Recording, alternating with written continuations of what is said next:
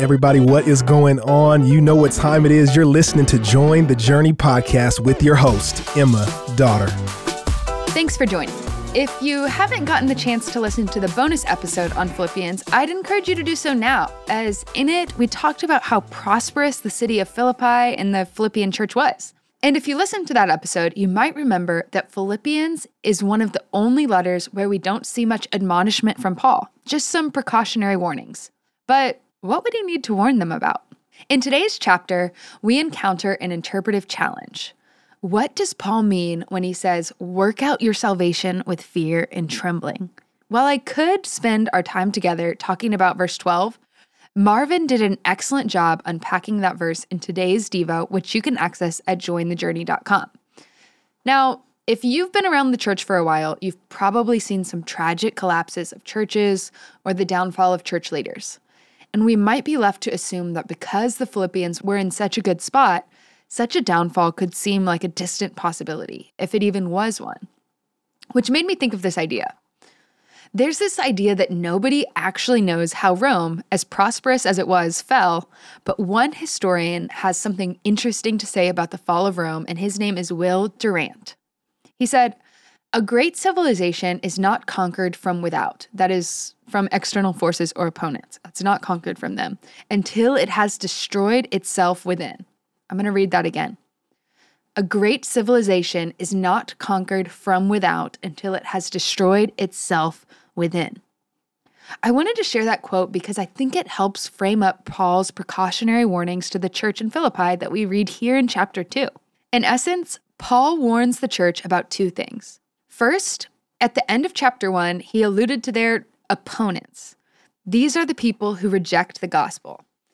And then in chapter 2, we find the second precautionary warning. What was it? Well, one commentator said this: there is a threat to the stability of the congregation due to the development of tensions and disunity within it. If Christians don't love and tolerate one another and find unity in the gospel, then the congregation will not be able to withstand the outside pressures, and people will lack support and fall away from it. So, what's Paul's precautionary warning here in chapter 2? He warns the church about internal divisions and disagreements. Typically, we see Paul encouraging believers to live peaceably with one another regardless of their cultural differences.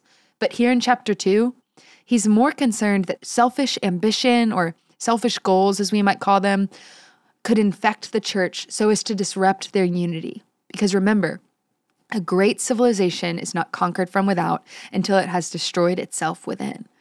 And I recognize that this is a local church. It's not Rome or any other great civilization, but I think that quote could ring true in this context. We're used to seeing Paul address the difficulties that arise when people of various cultures come together in a local congregation. But here in chapter 2, he's more concerned with the possibility of selfish ambition or selfish goals, regardless of culture, infecting the church, disrupting their unity. In the case of cultural differences, churches come to a place of harmony when they decide to outdo each other in showing honor and grow in their tolerance of or patience with one another. But here in chapter 2, we see that a local congregation finds unity and harmony when, as one commentator said, they are in agreement about how they should think and act.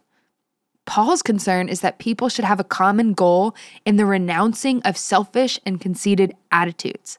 That's the common goal. That's what they should be thinking about.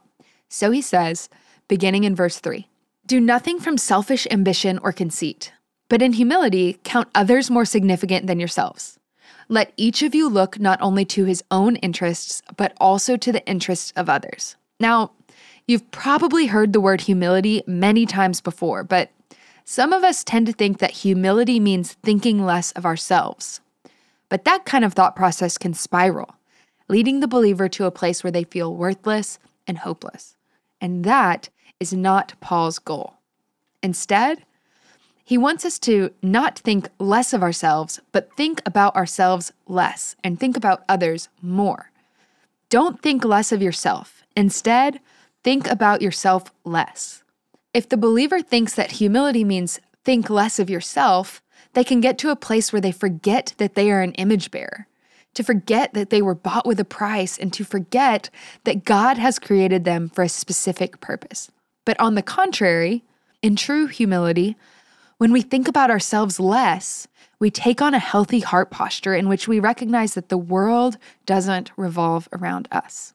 One commentator said, "The popular idea that we should put ourselves first goes all the way back to the fall.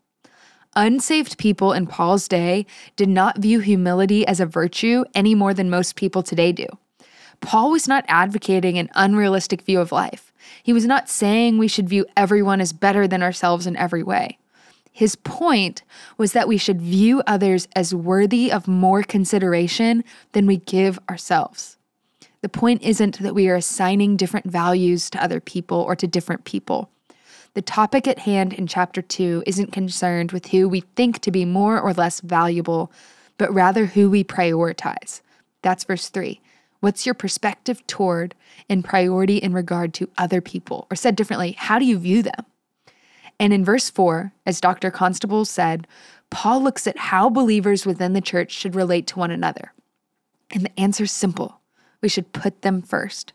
But just to be abundantly clear, Paul isn't going so far as to say we should neglect the care of ourselves entirely.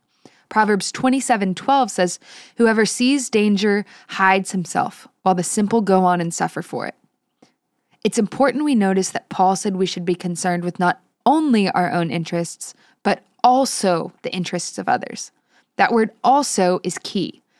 This isn't thinking less of ourselves, or not thinking about ourselves at all. It's thinking about ourselves less, such that our local congregation would be marked by love for one another. We put others before ourselves. We think about them. We go out of our way to consider them. And this is easier for some of us than it is for others. Maybe you've been hurt by someone who had selfish goals, or maybe you've been following your selfish desires for weeks and need to repent. Maybe you're in a place where it's really hard to think about yourself less. God's heart isn't one of condemnation toward you, but instead love and grace and mercy. Each day is an opportunity to try again. As Marvin said in his Devo, we are to develop what's been deposited in us. God will allow circumstances in our lives that will require us to work out our salvation. We don't always get it right, but as Paul writes, we're able to see that because of Christ, we can rejoice regardless of our circumstances. Hey, we want to thank you for listening, and we hope you enjoyed the episode. Did you know that you can help support Join the Journey by rating and reviewing this podcast?